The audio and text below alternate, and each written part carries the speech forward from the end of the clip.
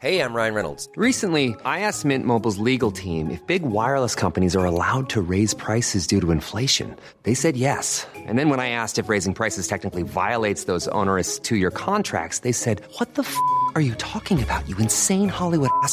So to recap, we're cutting the price of Mint Unlimited from $30 a month to just $15 a month. Give it a try at mintmobile.com/switch. $45 up front for 3 months plus taxes and fees. Promo rate for new customers for limited time. Unlimited more than 40 gigabytes per month. Slows full terms at mintmobile.com.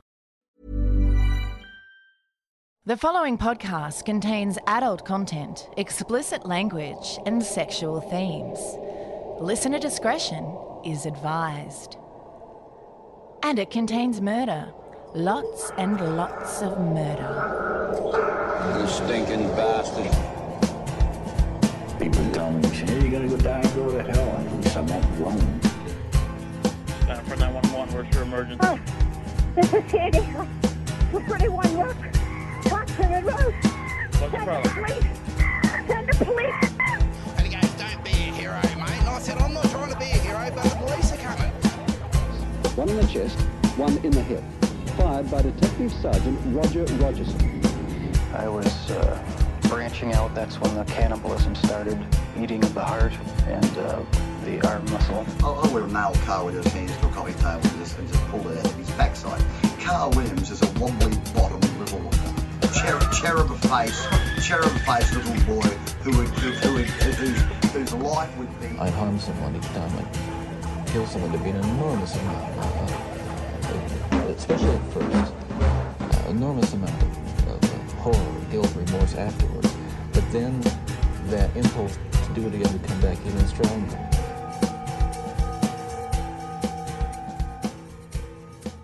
This is part 2 of the Children of Thunder cult murders. If you haven't listened to part 1, which was episode 154, you might want to go back and listen to it before starting this one. The Children of Thunder were a cult of former Mormons who committed 5 horrendous murders in the year 2000. Their leader, Taylor Helzer, had convinced his followers that he had the gift of revelation and truly spoke the word of God. His plan for an organisation called Transform America was supposed to bring harmony to the world and ring in Christ's millennial reign of peace. So, obviously, murder, kidnapping and extortion would be involved. Hi, I'm Barney Black. And I'm Tara Saraban. And this is Bloody Murder. We are a comedy true crime podcast focusing on some of the lesser-known crime stories from Australia. And indeed around the globe. As a comedy true crime podcast, we use humour to lighten up horrifying stories, but never at the expense of the victims or their loved ones. If you think comedy has no business being associated with tragedy, then Bloody Murder may not be the podcast for you.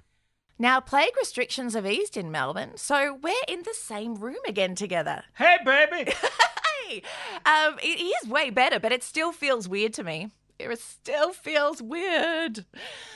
Now, before we commence our sordid tales, we'd like to remind you that this episode is brought to you by our wonderful and generous and bloody intelligent patrons. Well, we've had quite a few generous souls join our new fancy Patreon program, and we will thank them individually after our story. If you'd like to become a patron, go to our website for details. That's bloodymurderpodcast.com. As a patron, you have access to loads of other episodes, including our half-drunk Captain Slurry and Lady Interruptus first season, and ad-free versions of all our regular episodes. As well as exclusive patron-only monthly episodes, where we argue about who would win in a fight between John Candy and the Candyman Dean Call. We also talk about a bit of true crime. Well, yeah.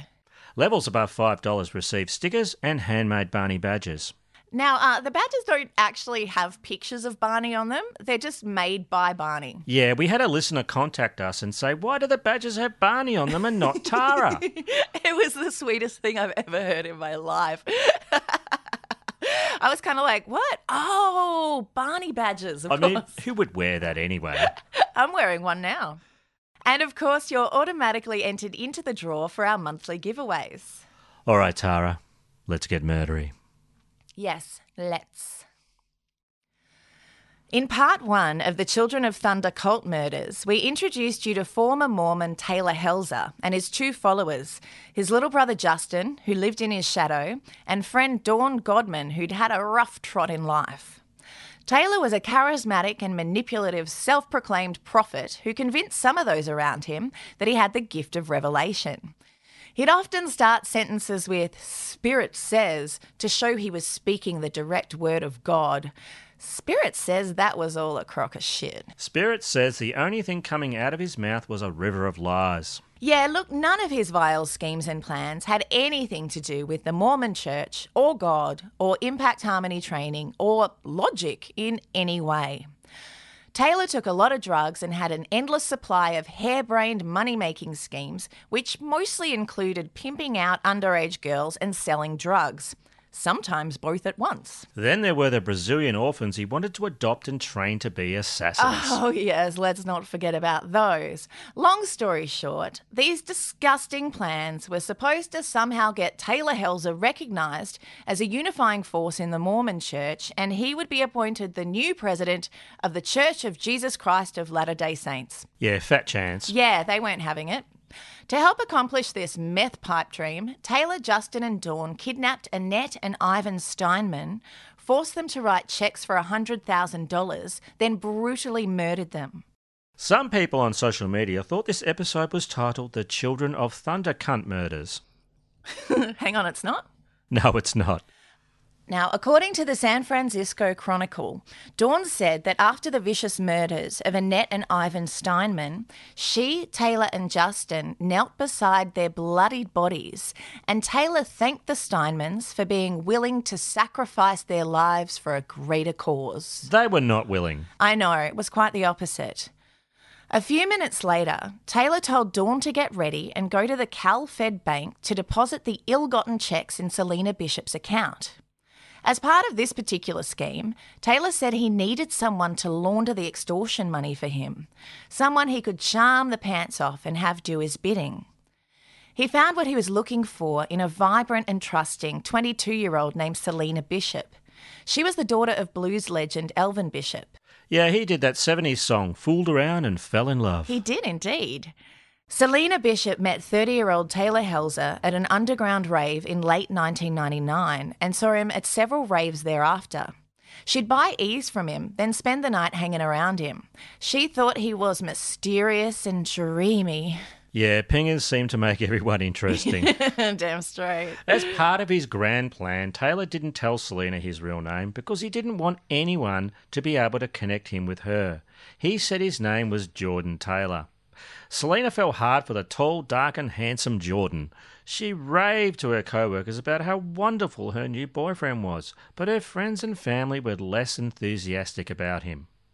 They didn't like the way he acted shady and wouldn't tell Selena his address or home phone number. Selena was too head over heels to register their concern, and he bought her a pager so she could get in touch with him anyway. The pager sent a message that said, "Hey, 1985 called and said I should go back there." Yeah, it's odd that he didn't just give her a burner phone. Selena had spent 2 years at an art school in Pennsylvania before moving back to the Bay Area, after which she worked as a waitress at the Two Bird Cafe.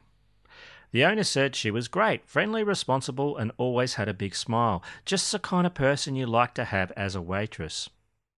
In early July 2000, Taylor helped Selena move into a studio apartment using Justin's white pickup truck. In return, she gave him a key to her new pad. Her mother, 45-year-old Jennifer Valarin, was very inquisitive about her daughter's new boyfriend and wanted to meet him, but he refused to meet any of Selena's friends or family. Too curious to let it slide, Jennifer dropped in at Selena's apartment unexpectedly when she knew Taylor would be there. She told a friend afterwards that he was cute and he seemed like a nice enough kid. Yeah, she got that a bit wrong. Well, you know, he could really project that image, even though it was clearly not true. Well, sociopaths are good actors. Mm-hmm. They have to pretend to be human all the time. How exhausting. I find it exhausting, personally. I want to go back under my troll bridge and ask goats to solve riddles before they can cross. To convince Selena to open the bank accounts for him to put his extortion money in, Taylor told her he was about to get an inheritance and he needed to hide it from his ex-wife so she couldn't get her filthy mitts on it. Selena's best friend, Lena Kyle, told RecordNet she sensed Selena didn't want to ask too many questions to scare him away. She really liked him and wanted to settle down. She was sick of stupid boys. He seemed like an older man with his feet on the ground, and he made her happy. Selena told her friend Jordan Miller about Taylor/Jordan. Miller is quoted in the book Unholy Sacrifice as saying, Selena was very much in love with Jordan/Taylor. Taylor/Jordan. He told her that he was getting that cash from his great uncle and the money would allow them to live together. He needed to hide this from his ex-wife. It was about $125,000 and she would get $25,000 if she helped him in his scheme. Another one of Selena's new boyfriend's controlling kinks was that he wouldn't let her take any pictures of him because it'll steal your soul. No, he just didn't want any evidence. Oh, yeah. And also, he doesn't have a soul. Long gone. Yeah, that long ship gone. has sailed, my friend. Well, Taylor/Jordan grabbed her camera and pulled all the film out of it once when she tried. He said he did this because he was protecting her from his drug ring. His drug ring didn't want Selena to have pictures of a homicidal wanker. Maybe he was referring to all the times he used to shelve those pingers. Perhaps he was, because he didn't even have a drug ring. All the other drug dealers thought he was too shady for their drug ring. Yeah. So back to August 1st, 2000. To go to the bank to deposit the Steinmans' checks in Selena's account, Dawn put on a bright lime green cotton pantsuit, a pair of driving gloves, and a big, gaudy gold cowboy hat.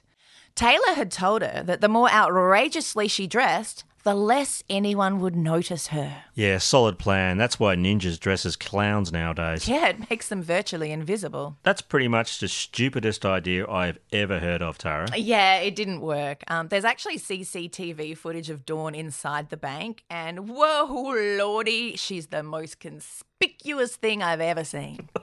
Plain as the nose on Gerard Depardieu's face. Plain as the urine on the floor of the plane Gerard Depardieu pissed on. Yeah, not his most popular moment, but still better than Green Card. On Taylor's instruction, Dawn had rented a wheelchair a few days earlier for this mission. Hang on, but just back up a bit here. Not only is she wearing this clown outfit, she's in a wheelchair. Yep. At 2:30 p.m, she rolled into the CalFed Bank in Walnut Creek looking like a neon sign for a circus. Also, you know, she's not used to a wheelchair, so she's not really doing it Doing right. it very well. She's kind of like mostly pushing it and then jumping in it. She told the manager her name was Jackie and launched into a messy story. It was quite elaborate. She said Ivan and Annette Steinman were Selena Bishop's grandparents. Selena needed to have open heart surgery but didn't have medical insurance, so the Steinmans were getting her to put money in Selena's account to pay for the surgery. She gave them 2 checks made out to Selena Bishop, one for $33,000 and one for $67,000. This all seemed too ridiculous and weird to the bank manager, so she called the Steinmans on the number listed on their checks. Obviously, they didn't answer, so she left a message. You know what, Tara? She could have just walked in there and said, I want to deposit these checks, and just walked out. That would have worked. Yeah, probably.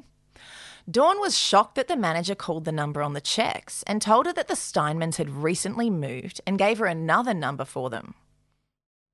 When the manager called, she spoke to Taylor Helzer, who she knew wasn't Ivan Steinman, as she'd just heard his voice on their answering machine message. Next, she called the firm Morgan Stanley Dean Witter about the checks, but she couldn't answer the security questions to get any information on the Steinmans' accounts. After hearing her attempt to deposit the checks had been unsuccessful, Dawn rolled out the front door of the bank with her garish gold cowboy hat drooping. The manager found this particularly strange as there was no ramp at the front of the building, so Dawn had to get down 16 steps in her wheelchair. All the other customers in wheelchairs chose the elevator over the stairs. Oh, for fuck's sake, are you serious? Oh, yeah. Next, the manager went to the bank's security department and put a hard hold on the Steinmans' checks, meaning that only she herself could authorise their clearance. Dawn called the bank trying to get the checks moving, but couldn't convince the manager she had the Steinmans' permission. Taylor considered this all to be Dawn's fault. Maybe she hadn't been dressed flashy enough. Oh yeah, she should have just worn an inflatable jumping castle. She could have pretended to have pogo sticks instead of legs. Yeah, use your head, Dawn. While Dawn was at the bank, Taylor and Justin dismembered the Steinmans' bodies. And by that I mean Justin did most of the dirty work. Well, it is important for a leader to delegate. Dawn later said that Taylor said he had more important things to do, like sit and meditate and listen to the spirit. Spirit tells me Taylor's a lazy cunt. Damn straight. An interesting detail we read in the book Unholy Sacrifice was that on July 10th, Dawn adopted a Rottweiler named Jake, Taylor adopted a Border Collie and called him Blackie, and Justin adopted an Australian Shepherd and called it Taser. Taylor had told them to get the dogs as a means to dispose of the bodies of the people they planned to murder. He hoped the dogs would eat human remains if they were chopped up for them. Leave the dogs out of this, huh? As a rehearsal for feeding Jake, Blackie and Taser human remains, they fed them meat and soup bones from a deli, but ran into problems as the dogs didn't eat as much as they'd hoped they would. Blackie and Taser were let go of, but Taylor hung on to Jake the Rottweiler. I'll tell you the problem with this plan, Tara. Soup. Soup is stupid. Do you drink it or eat it? Humans don't know. How would dogs? Must you bring everything back to your anti-soup platform? This is not supposed to be a political podcast. Also, you think that's the most horrible part of this plan? You think that's the bloody problem? Selena wrote a lot in her journal about her relationship with Taylor/Jordan. She said she'd finally found the person she'd been looking for all her life. She wrote that she wished she could see him more often and wondered why he didn't want that too. She was intimidated that Taylor/Jordan had dated Playboy model Kerry Furman and wondered if he would be more interested in her if she lost weight. Selena was over the moon when Taylor/Jordan invited her to go on a camping trip to Yosemite. She thought it might be a chance for him to open up more to her. Selena took the first few days of August 2000 off work and was excitedly looking forward to the trip. Though Taylor always planned to kill Selena, even his reptilian blood couldn't help but warm to her. In a classically egotistical Taylor way, he wrote in his journal, "She is becoming a better person by being around me. I had a realization that people are changing for the better by just being around me." But he turned his weird brother and his weird friend into murderers. Yeah, it's Taylor logic, Tara. It's the direct opposite of actual logic. It is indeed. Taylor went on to say, "She is not evil, saintly, or exceptional, but how can I take her life when she's becoming saintly?"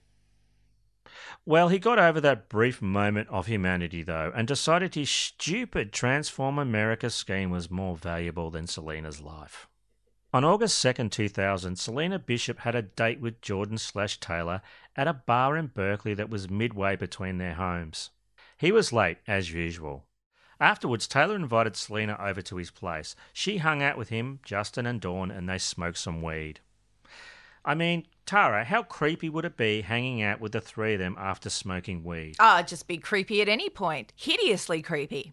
I imagine that Justin would just sit there in silence and stare at you, and Dawn would be all fake friendly and complimentary like, "I really like your bracelet." Yeah, you know she's being fake because that bracelet of yours is ugly. Oh, fuck off. I'm not even wearing a bracelet because that friendship bracelet you made me was too ugly. I spent so much time on that. The plan was for Dawn to get Selena to look at the supposed remodelling they were doing in the bathroom, and when she turned her back, Justin was to beat her to death with a hammer.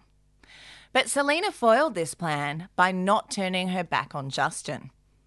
Always a wise move.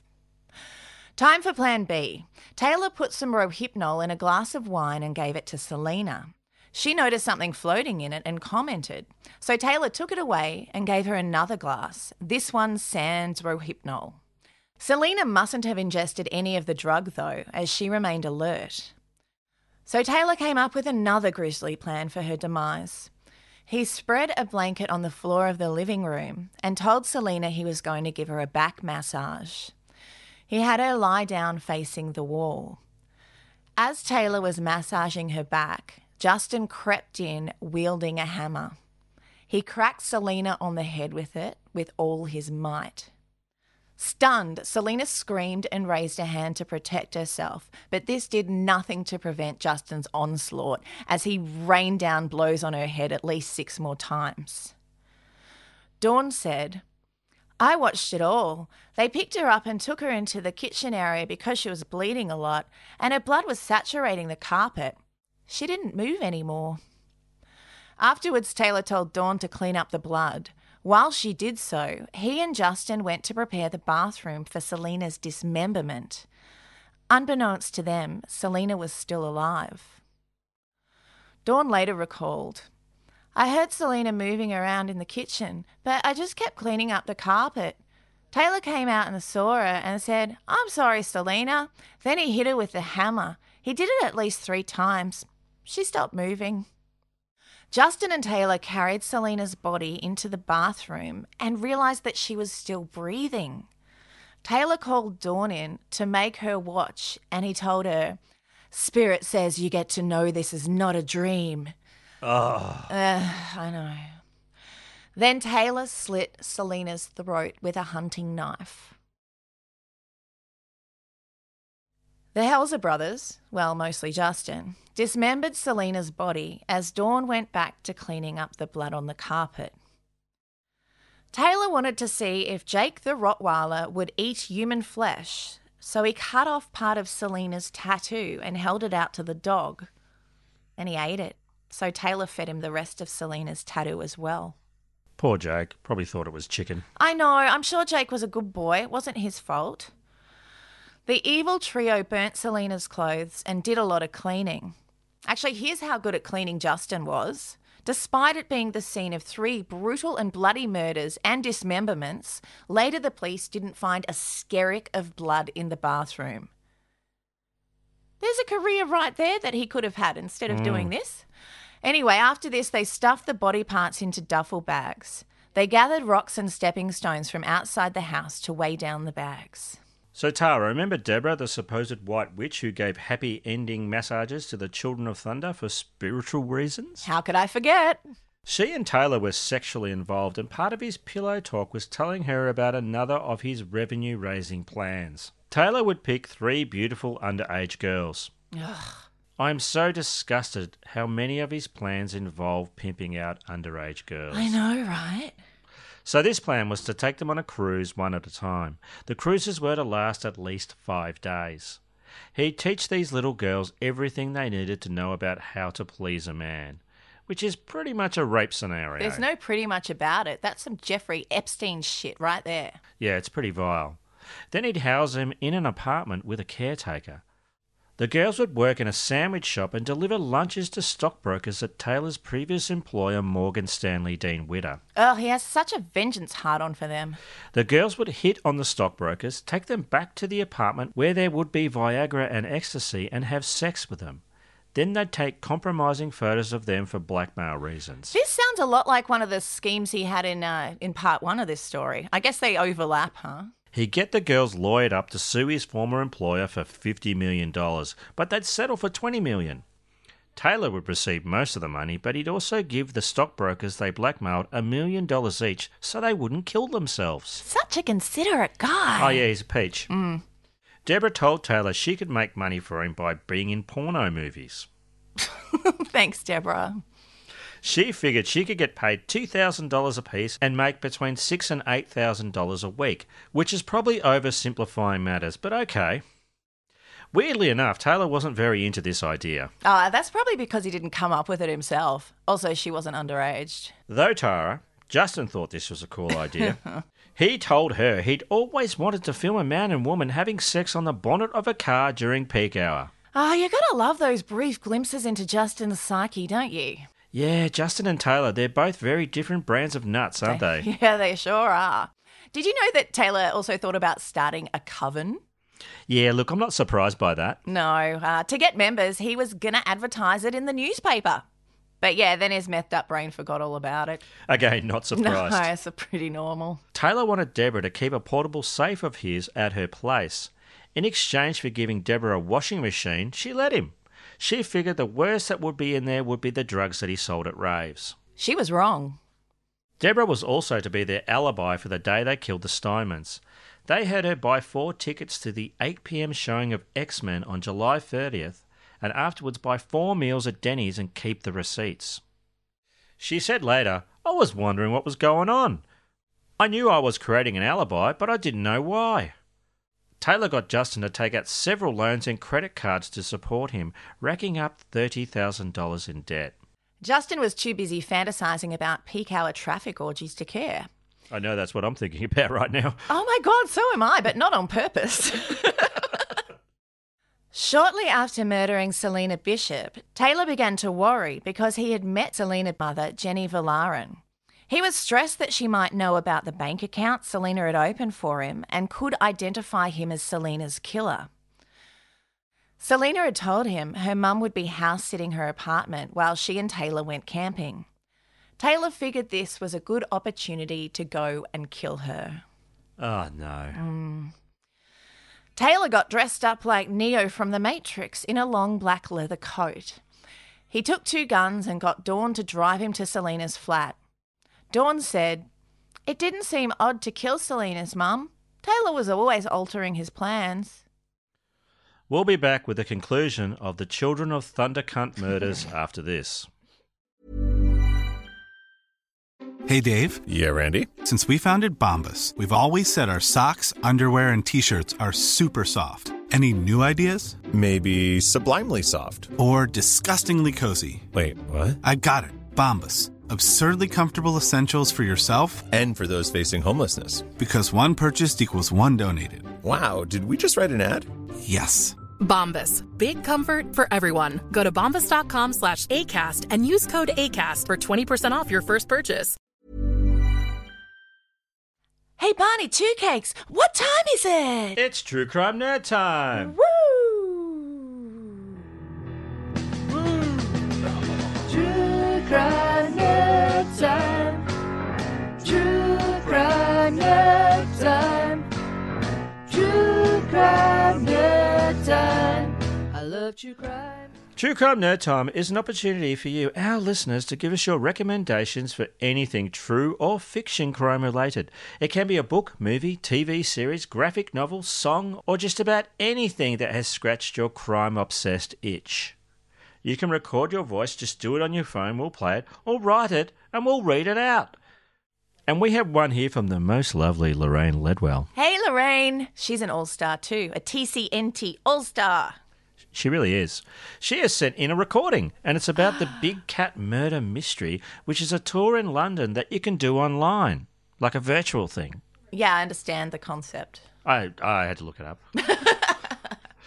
So let's hear from Lorraine. Hey, Tara and Barney.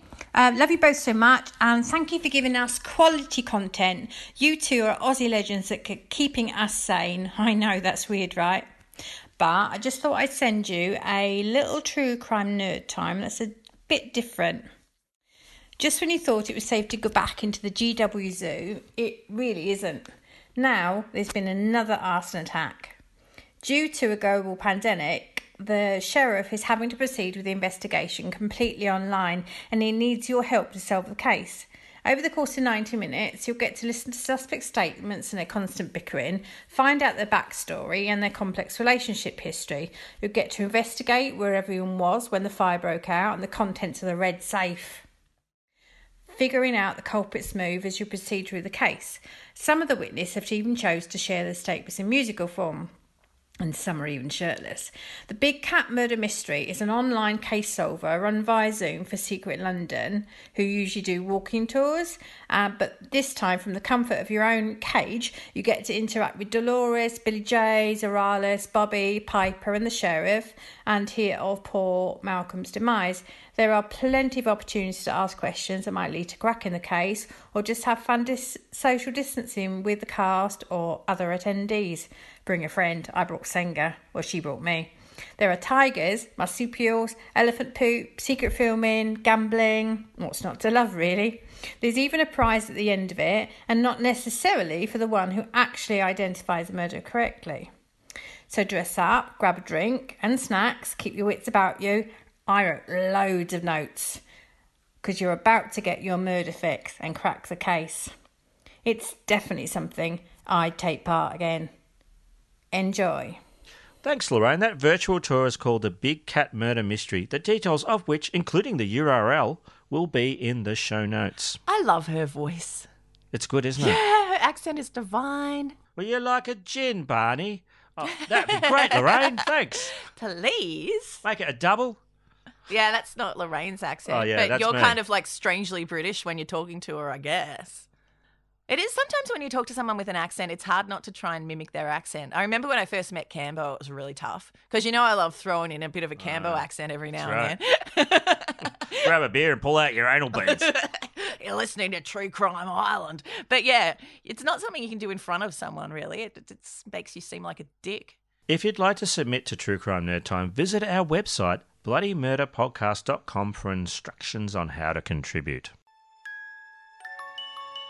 Movies inspired by real crimes, cruise ship deaths and disappearances, crimes that shape the course of history, and crimes involving families. These are just a few of the series you can find on Corpus Delicti. Corpus Delicti is a weekly true crime podcast that takes a series approach, spending several weeks at a time discussing crime within a certain topic. Hosted by two Southern belles, we bring you compelling stories with a hint of Southern charm. Sometimes the stories will make you cry. Sometimes you might even laugh, but they're stories you won't want to miss. Find Corpus Delicti on your favorite podcast app by searching for CORPUSDELICTI and join us every Tuesday. Hope to see you then. And now for the conclusion of the Children of Thunder cult murders. At around 3 a.m. on August 3rd, Taylor went to Selena's apartment to kill her mother, Jenny. When he got there, he found she wasn't alone. Her friend Jim Gamble was also there. Jenny had an interest in jewellery making, which is how she had met Jim. He was into rocks and gems, and they had met at a gem show. He was also a regular at the Paper Mill Creek Saloon where Jenny worked. When Taylor let himself into the apartment with the keys Selena had given him, Jenny and Jim were asleep. He fired 6 shots at them at close range with a 9mm Beretta pistol before running from the scene. Some neighbours initially thought it had been kids letting off firecrackers, but others knew the sound of gunfire when they heard it and called the police. The police arrived quickly to find Jenny and Jim dead. By then, Taylor and Dawn were in the wind. Jenny had been shot twice in the face, and Jim had been shot 4 times in the calf, arm, chest and neck. Detectives working the crime scene collected evidence, including shell casings and bullets. They found Selena's journal and read her numerous entries about Jordan/Taylor. Both victims' wallets had well over $100 in them, so it was obviously not a robbery. The police wondered where Selena Bishop was, and if she had been the intended victim. Well, yeah, it was her apartment. Selena's other family members were keen to find her too, as they were worried she would hear about her mother's murder from strangers. To make the bodies of Annette and Ivan Steinman and Selena Bishop harder to identify if they were found, Taylor told his followers to remove their teeth. Yeah, this bit's... Dawn is quoted in the book Unholy Sacrifice as saying, Justin reached into the bag and got the 3 heads out and put them on a towel. I had to hold the people's heads while he tried to knock the teeth out of the upper and lower jaws with a chisel and a hammer. I didn't think about anything while this was going on. It took at least 30 minutes for the whole process to take place. What a bunch of raging sociopaths. How could that not affect you? Oh, extreme denial? I don't know, dude, I don't know. The jaws and teeth were put in a garbage bag and placed in different duffel bags than the heads. The 3 dismembered bodies had been all jumbled up in an attempt to make identification harder. On August 3rd, Taylor, Justin and Dawn headed to the massive body of water known as the Delta. Riding in Justin's pickup truck, towing a small boat and carrying 9 duffel bags full of body parts, which had been weighted down with stones and weights. Their neighbour Kay Shaman saw them leave and said there were duffel bags in the truck bed and another on the lap of the man sitting in the passenger seat. Taylor was nursing a bag of body parts on his lap. A surveillance camera caught Justin Helser's truck crossing a bridge over the San Joaquin River on their way to dump the duffel bags. Taylor and Justin launched the rented boat into the water near Korth's Pirates' Lair, which is apparently a place. They took 2 duffel bags at a time and sailed north on the Mokelumne River to dispose of them, while Dawn waited with the remaining bags. They were gone about half an hour each time. Afterwards, the 3 went out for a spot of dinner before washing the blood out of the bed of Justin's pickup truck. Ivan and Annette Steinman's daughter Nancy had tried to call her parents on August 1st and 2nd but couldn't get in touch with them. This was worrying, as they usually let her know when they went away. On August 3rd, she went to their house to check up on them and was alarmed to find several newspapers by their front door. Their minivan was gone too, but in an unsettling turn of events, one of the license plates was lying in the driveway. Once inside, Nancy saw a pan of mouldy food in the kitchen. Annette was very particular about keeping the house clean and would never have left something like that lying around. The Steinmans also hadn't left any food or water for their 2 cats, which was a gigantic red flag. Nancy called the police and reported her parents missing. On August 4th, when Selena Bishop failed to show up for a shift at the Two Bird Cafe and was unable to be contacted, her friends called the Marin County Sheriff's Department to issue a missing persons report for her as well. Hey Tara, did you know Taylor liked reggae? I can imagine him listening to One Love by Bob Marley while plotting murders and sex trafficking children. Well, Taylor's friend Jessica Chompf had invited him to a reggae festival called Reggae on the River in the coastal redwoods on the Eel River. Let me guess, did this festival consist of listening to reggae music by the river? No, Tara, it was electro porn funk in a cave. Oh, that sounds more like a gig Justin would go to. Taylor had been looking forward to it because he loved reggae and electro porn funk in caves and saw it as a great occasion to move some pingers. Mm-hmm. In other words, sell some ecstasy. Yeah, I reckon people get that. After disposing of the duffel bags full of body parts, Taylor went to the reggae festival. Like you do. Hey, you know, he's worked hard, he deserves a break. While he was there, he was a total dickhole and yelled at Jessica that she was a manipulative bitch, which is funny because he's the most manipulative bitch I've ever heard of. Amen to that. While he was gone, Dawn and Justin dumped the Steinmans' Chevrolet minivan in a rundown area of Oakland. They left it with all the windows down and the key in the ignition in the hopes that it would get stolen. Dawn threw some of their credit cards out the car window as they drove there, hoping that someone might find them and use them and that would confuse the police. Taylor had Dawn leave Ivan Steinman's wedding ring in Selena Bishop's car, hoping to make the police believe that elderly, happily married Ivan had run off with 22-year-old Selena. Ugh. Dawn visited Deborah the Wanking White Witch and put some items in the safe Taylor had left at her place. She also stored the wheelchair she'd used to go to the bank in there. In the safe? Did she shrink it? Yes. No, she just left the wheelchair at her house, not in the safe. Right. Dawn told her, if the authorities ever ask you any questions about us, get rid of the safe. Deborah later said that at that moment she thought to herself, oh, shit. On Sunday, August 6th, the Steinmans' minivan was found in an industrial neighbourhood in Oakland. A chainsaw and a sawhorse were found inside and police lifted fingerprints from the vehicle. The Steinmans' daughter Nancy said afterwards, I felt like the walls were coming down on me. My world was collapsing. It got worse each day. You didn't think it could get worse, but it did get worse. Later that day, a professional carpet cleaner was called to Dawn and the Helzers' house to clean a blood stain in the living room from when Selena had been killed. They told the cleaners it was Kool-Aid. The police learnt from speaking to Selena's co-workers at the cafe that her secretive new boyfriend had given her a pager and she'd left it behind. After the detectives said to each other, 1985 called and it wants its pager back, they noticed it had a Contra Costa County area code and Concord prefix. They'd also heard that Jordan, aka Taylor, lived in Concord. Through phone records, they were able to track down Justin Helzer and saw that he had a white pickup truck, like the one Taylor used to help Selena move into her new place. They also noted that he had recently bought a 9mm Beretta semi-automatic pistol. Jenny Valoran and Jim Gamble had been shot with 9mm bullets. The police ran surveillance on Justin, Taylor and Dawn's rental house on Saddlewood Court. They got pictures of both Helzer brothers from the DMV and showed them to Selena's friends.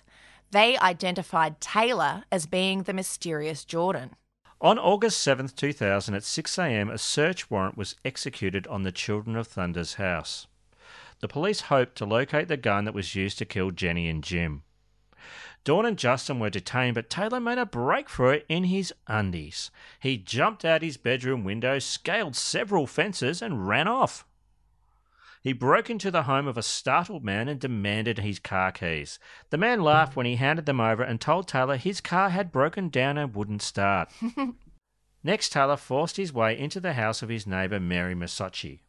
He threatened to kill her if she called the cops. He held her at knife point and yelled at her to give him the fucking car keys.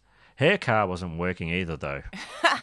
It's almost like Spirit wants him to be arrested. Taylor grabbed a pair of scissors from the kitchen drawer and cut off his stupid, charming ponytail. He changed into some of Mary's husband's clothes, which were way too big for him, and tried to kidnap her. Mary wasn't having it, Tara, and instead of following him out the back door, she quickly locked it behind him. Deputies caught up with Taylor a few minutes later. Yeah, you might be able to cut your glorious ponytail off, but there's no hiding a 6'4" evil-minded fake prophet in suburbia, is there? Damn straight. They got him to sit in a squad car to interview him, but he managed to jump out and run off again like the slippery snake he was. Perhaps if he'd spent more time doing cardio than plotting the demise of innocent people, he wouldn't have gotten away, but it didn't take the deputies long to catch up with him again.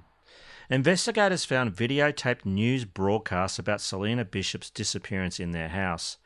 Evidence linking Taylor to the Steinmans' disappearance, drugs and drug paraphernalia. They also found handcuffs and leg irons in Justin's pickup, but they didn't find the 9mm guns.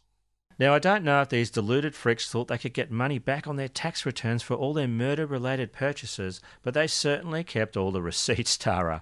They also wrote down a lot of their plans. Yeah, like heaps of them. They were arrested initially on drug charges. The same day, the first 2 duffel bags, one containing a human head and the other a torso, were found on the Mokelumne River in the Sacramento River Delta. Rachel Linden, who managed the marina with her husband, watched as the second bag was recovered. She told the San Francisco Examiner, "It was creepy when they lifted up the canvas bag. You could see blood mixed with the water. We knew right away this was trouble." As mentioned in part 1, it took a week to reconstruct the bodies and identify them. Pieces of bone were taken for DNA testing, and the bags of jaws and teeth was helpful too. You'd actually expect them to have not put the teeth in with the bodies, right? Fucking amateurs. Forensic pathologist Dr. Gregory Reber was quoted in the San Francisco Chronicle as saying, "This is the most complicated case I've ever had to deal with in my career." County Coroner Paul Smith told the Chronicle, "The remains we've found have been dismembered and commingled in the bags. It's pretty horrific." 8 of the duffel bags had been weighed down with the man-made concrete stepping stones. They were the same kind used in Dawn and the Hells' yard. There were indentations in their yard where the missing stones had been. White plastic bags with red drawstrings had also been found in the Children of Thunder's house. They were similar to ones used to hold the heads of Ivan, Annette and Selena. Dawn, Taylor and Justin's prints were all found in the Steinmans' minivan. Deputy District Attorney for Contra Costa County, Harold Jewett, told the media, "I don't think I have words to describe what I'm beginning to see in this case. There's something truly horrible and perhaps evil in the commission of these crimes. It's obvious to us that the relationship between Taylor Helzer and the Steinmans was very suggestive of a motive." Justin and Taylor's mother, Karma Helzer, told reporters at a press conference, "They are innocent. I would like the victims' families to join me in prayer for the truth." Yeah, the crap apples didn't fall too far from the shit tree here. 2 days after being arrested, the 3 were arraigned in court. At this point, Taylor was only charged with drug possession, burglary, use of a deadly weapon, and making threats after he invaded 2 houses in his escape from the police. Dawn and Justin were charged with auto theft of the Steinmans' van. The police told media more charges were pending. They ended up charging all 3 with 18 felonies, including murder, extortion, and kidnapping.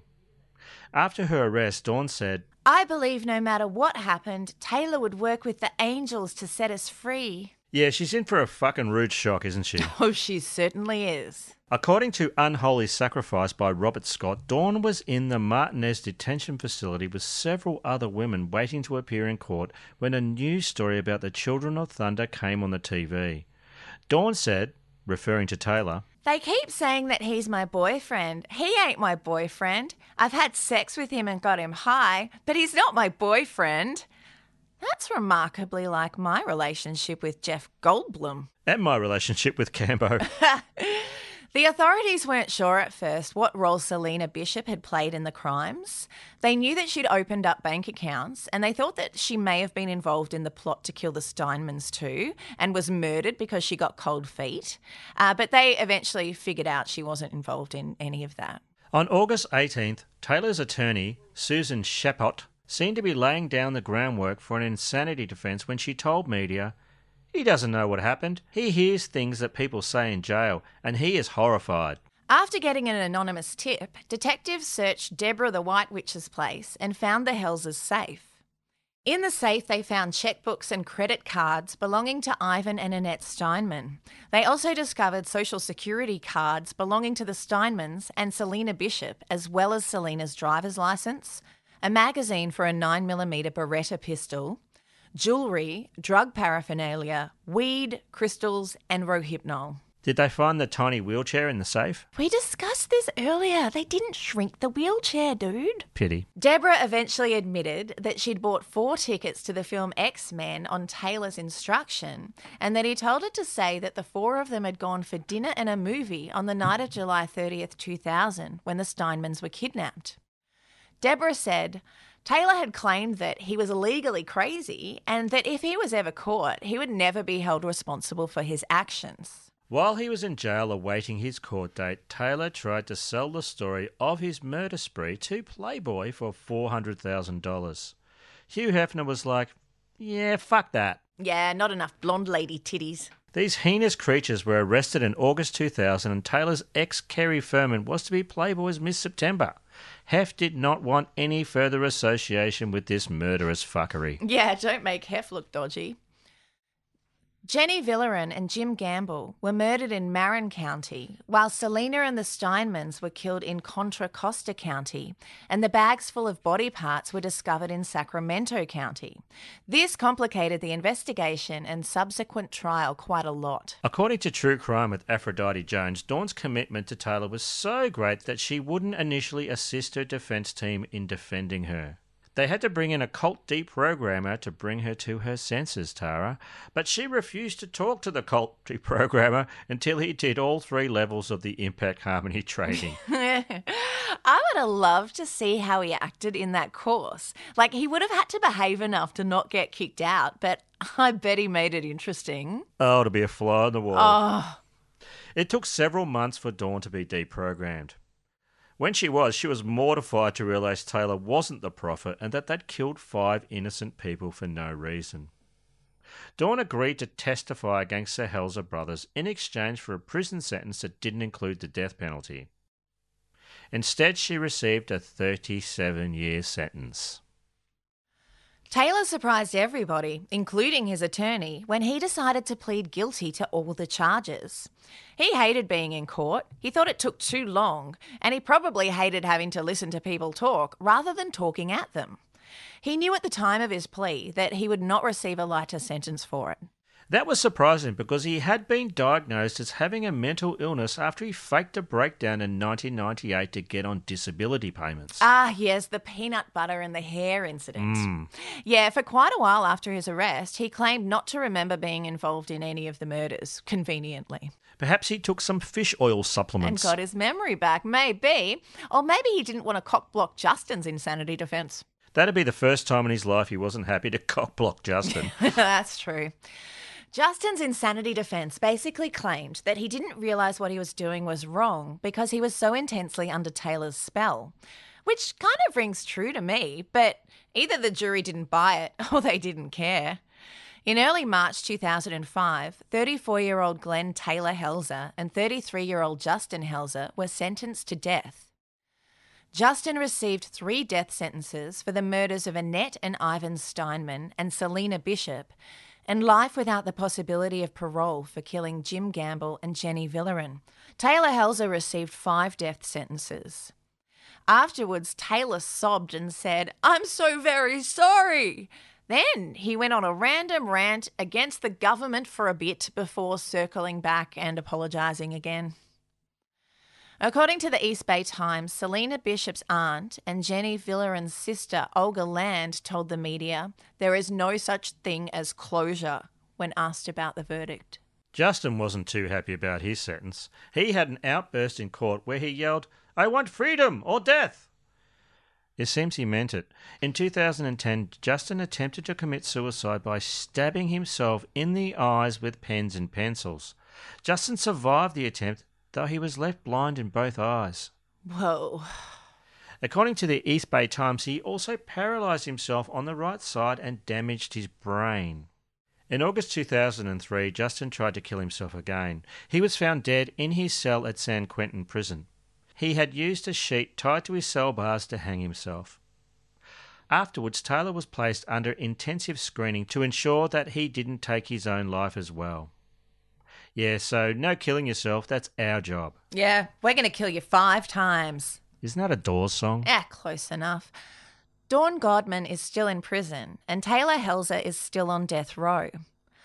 Olga Land told media that although she was satisfied with the death penalty, it still devastated her knowing that Taylor would be alive for years on death row, where his family can visit him, while she can never again see her murdered sister or niece.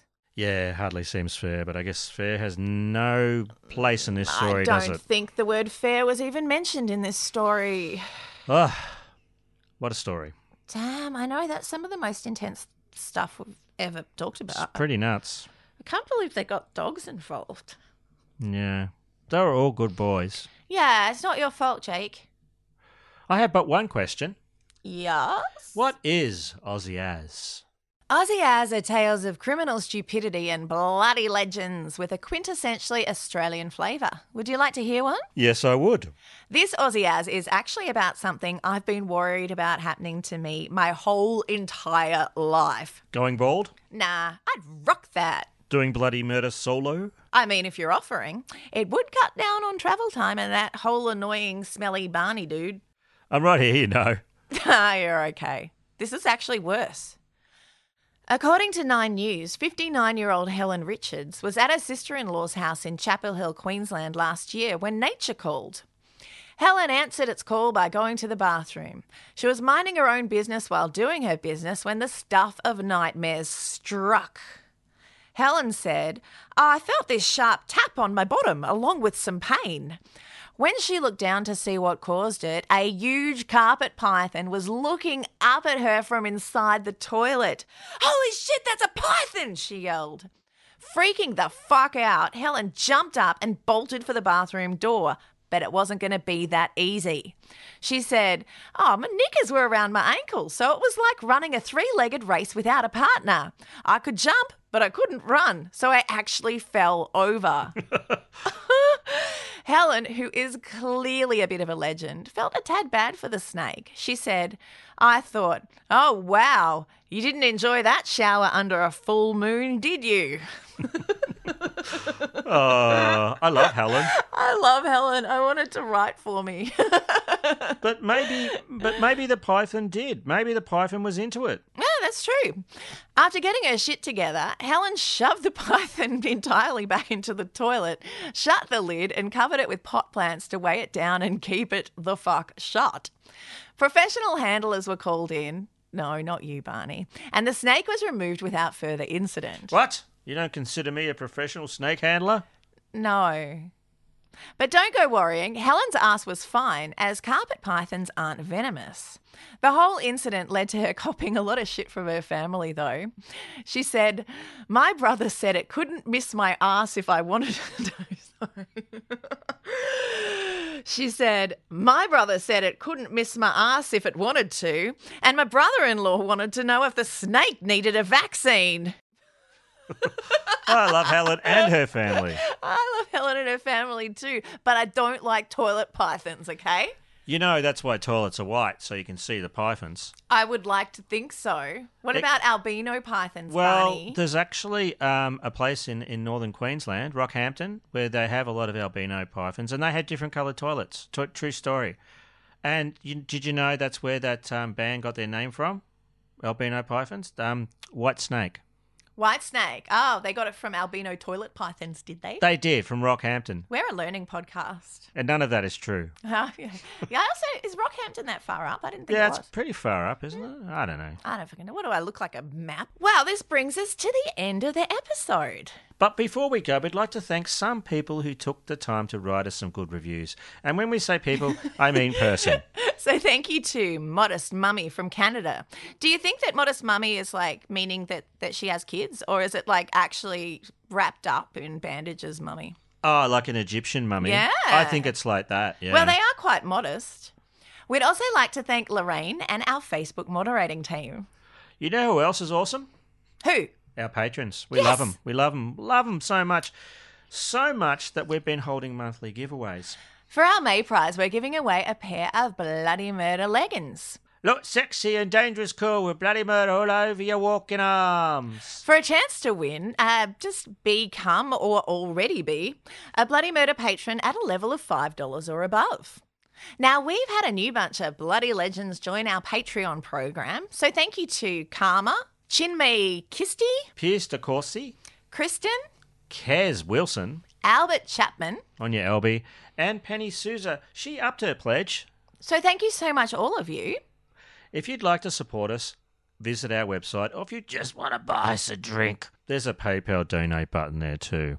Are you going to have a cough now because you're thirsty voice normal? I was trying to hold it in. Nah, there's no point, dude. I'm used to it. It happens every time. I've been Barney Black. And I've been Tara Saraban. And this is Bloody Murder. Please don't forget to review us on Apple Podcasts or on our Facebook page. And, of course, rate and subscribe. It really helps us achieve world domination and silence the lizard people. Yeah, fuck those lizard people. Follow us through our Facebook page or join our brilliant Facebook group. On Twitter, we're at Bloody Murder Pod, and Instagram, we're bloody_murder_podcast. Check out our website, bloodymurderpodcast.com, for news, galleries, more episodes, and links to our threadless merchandise. We also now have Bloody Murder socks, a new Hey Baby design, and badges. Not handmade Barney badges, you have to be a patron to get those, but we have other badges that are possibly just as good. Wow, you have been busy, Barney. I have. Because 2020 is a raging twat waffle, we have some new Bloody Murder merch that we never expected to ever have, ever. COVID-19 face masks. Stay plague-free and super styling, and help MedShare. They do all those things. Bloody Murder, in partnership with Threadless, would donate a portion of the sale of each face mask to MedShare. MedShare is a humanitarian aid organisation dedicated to improving the quality of life of people, communities and our planet by sourcing and directly delivering surplus medical supplies and equipment to communities in need around the world. They do some good work. So thanks for sticking around, and we'll be back soon. Goodbye and adios. And keep kicking against the pricks. I went to wake up Dexter this morning and I was wearing my Captain Awesome t-shirt. And which I haven't worn for quite a number of years. You got reminded of it because I posted those old pictures for your birthday. Yeah, that's right. And he took one look at it and went, Captain Awesome, more like Captain Arsehat. And I said, where did you learn that word? You shouldn't be using a word like that. And he said, you use it all the time. You called me an arsehat last night. He's only 11, but he's so wise. Or is He he is. 12 now? So now I'm being called Captain Arsehat by my children. I've been calling you Arsehat for ages, but that's because you used to call me Shitbird. Oh, yeah. I forgot about that. Captain Arsehat. Best daddy name ever. It's pretty good. That's respect, baby. I bet that's how the Joe Kennedy felt. You're just a normal shitbird. You're not Captain Shitbird. I'm Lady Interruptus. And Lady Swearington. Lady Swearington. I like it. The Duchess of Cunt.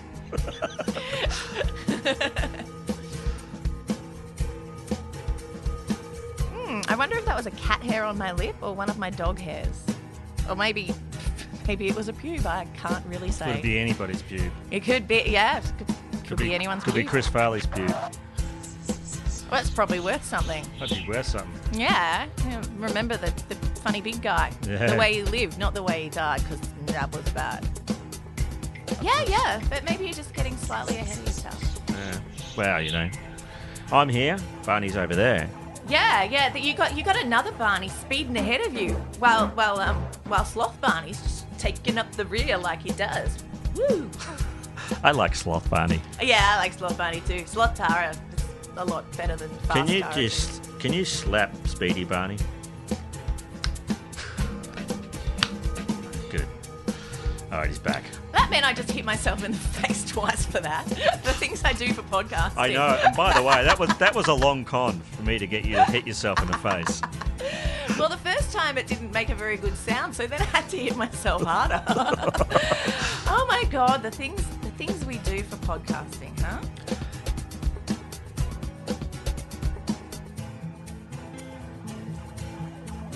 Yeah, you know she's being fake because that bracelet of yours is ugly. Oh, fuck off. I'm not even wearing a bracelet because that friendship bracelet you made me was too ugly. I spent so much time on that. Suck it, fuckboy. You like that? That's a bit harsh.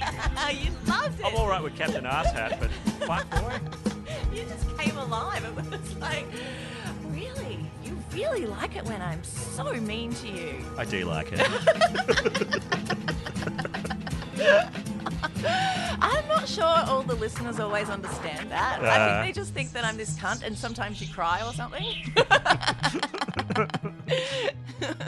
And your beard gets all soggy. It does. With your sad I don't have a tears. beard. I have a mustache. Dude, it's you probably shaved your beard off like a week ago, and it's enough. That would be any man would consider that a beard except you. Nah, it's just a 5 o'clock shadow. No, that's like it's Maybe a 7 p.m. shadow. that's the best beard a lot of like adult men could possibly grow, and that's just your like accidental. Well, beard. they're not men, are they? They're boys. Yeah, you're very talented in the facial That's hair right. area. Thank you. It's the truth. Justin was too busy fantasizing about peak hour traffic orgies to care. I know that's what I'm thinking about right now. Oh my God, so am I, but not on purpose. The cars aren't moving very fast. Sex, not moving traffic. Slow traffic. Rusty trombone. Beep, beep, beep. Oh. Beep, beep, beep, beep. You're listening to Hot FM, the countdown of all countdowns. Beep, beep, beep. Grab yourself an icy can of Coke and get yourself to 7-Eleven. That's my kissing noise. Beep, beep, beep. You call that driving? You call that fucking? One fucking lane, mate. Oh, God. The light's green. Yay. Yeah, you Oh, got because through I got the line right. Hey. Woo. I thought you were cheersing the Paper Mill Creek Saloon. I was going, have you been there? I've never been there. What's it like? It's a great place. They have a mechanical bull. Oh, really? Nah, it was mechanical bullshit. I had to go on a mechanical bull once. Did you really, or is this a lie? No, it's true. Really? Where? Well, it was a Rage Against the Machine album launch. Where? It was in some bar in the city. Yeah, and they had a fucking mechanical bull. Yeah, it was, what was that album called? Going Against the Bulls? Raging Against the Bulls? Oh, okay. Running with the Bulls or something? Barney on a Mechanical Bull, I think it was called. So, yeah, I lasted like, oh, God, it was a really long time. It was like about 10 seconds. 3 seconds. So you pretty much just fell straight off? Yeah, I got thrown off, and in a brilliant piece of I just did a great landing. I landed on my face. Oh shit! Did you hurt yourself? I don't remember a lot of the rest of the night because I might have had a concussion, but I did get a girl's phone number. Yes. Yeah. And I rang her and I left a message. I said, "Oh, it's Barney here. I can't remember her name. Let's just call her Sarah. Sarah. Hey, Sarah, you want to catch up for a drink?" And she never called me back. She was like, "Oh, what? That loser that fell on his face when he came off the mechanical bull? I don't think so." Yeah, so Sarah, you really missed out, mate. Yeah, you could be dating Australian podcasting royalty. Yeah, well. I want to see you ride a mechanical bull. Tuffy was there. He lasted ages. He lasted like about 15 seconds. He's a very determined guy. He's like very if he was like, I'm holding on, I think he probably would still be there now, like 15, 20 years later. Yeah, he's a pretty determined guy. Yeah. Yeah. Well done, Tuffy. Yeah, I don't doubt it. He can also just see red and go like, bah! Like he's got a lot of passion, Tuffy. There's a lot of big dick energy there going on, I guess. Oh yeah, even before we knew that was a thing. Yeah. Nellie's going to like that bit.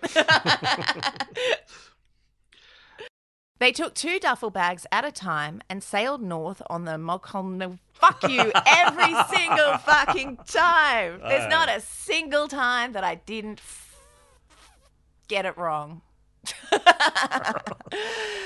Okay, come on. Fuck. On Sunday, August 6th, the Steinmans' minivan was found in an industrial neighbourhood in Oakland.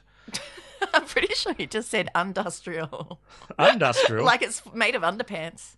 Ugh, industrial. Don't get all industrial with me, lassie. Check out my bloomers, they're industrial. On August 7th, 2000, at 6 a.m, a search warrant was... Oh, fuck. Sorry, I got a notification over the top where I was reading. And it was Lorraine. Oh, do we hate her now?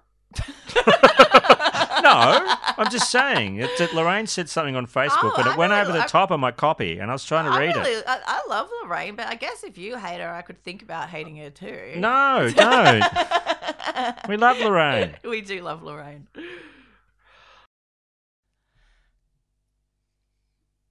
Rachel Linden. Rachel. That's how I say it. See that's what's happened when you've done something good. You fuck it up right away. I'm just like, I don't think you ever had to say Mokolumne River. Did you? It's just everyone was me. According to 9 News, 59-year-old Helen Richards was at her fucking fuck you. I reckon it sounds like I have anger management issues in that I say fuck you every time I fuck up a line.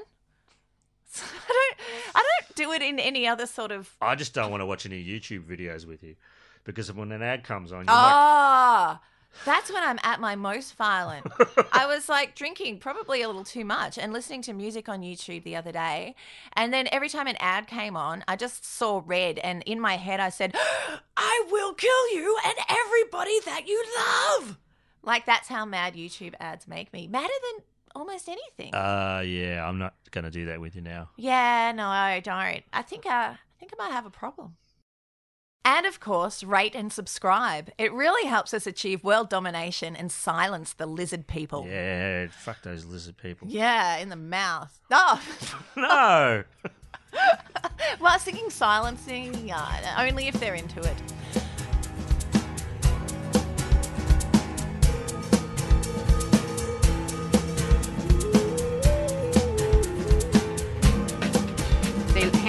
They had the intercom on in the room.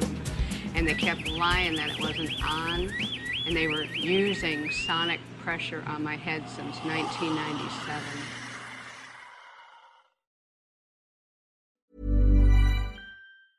Even when we're on a budget, we still deserve nice things. Quince is a place to scoop up stunning high-end goods for 50 to 80% less than similar brands. They have buttery soft cashmere sweaters starting at $50, luxurious Italian leather bags, and so much more. Plus, Quince only works with factories that use safe, ethical, and responsible manufacturing. Get the high-end goods you'll love without the high price tag with Quince. Go to quince.com/style for free shipping and 365-day returns.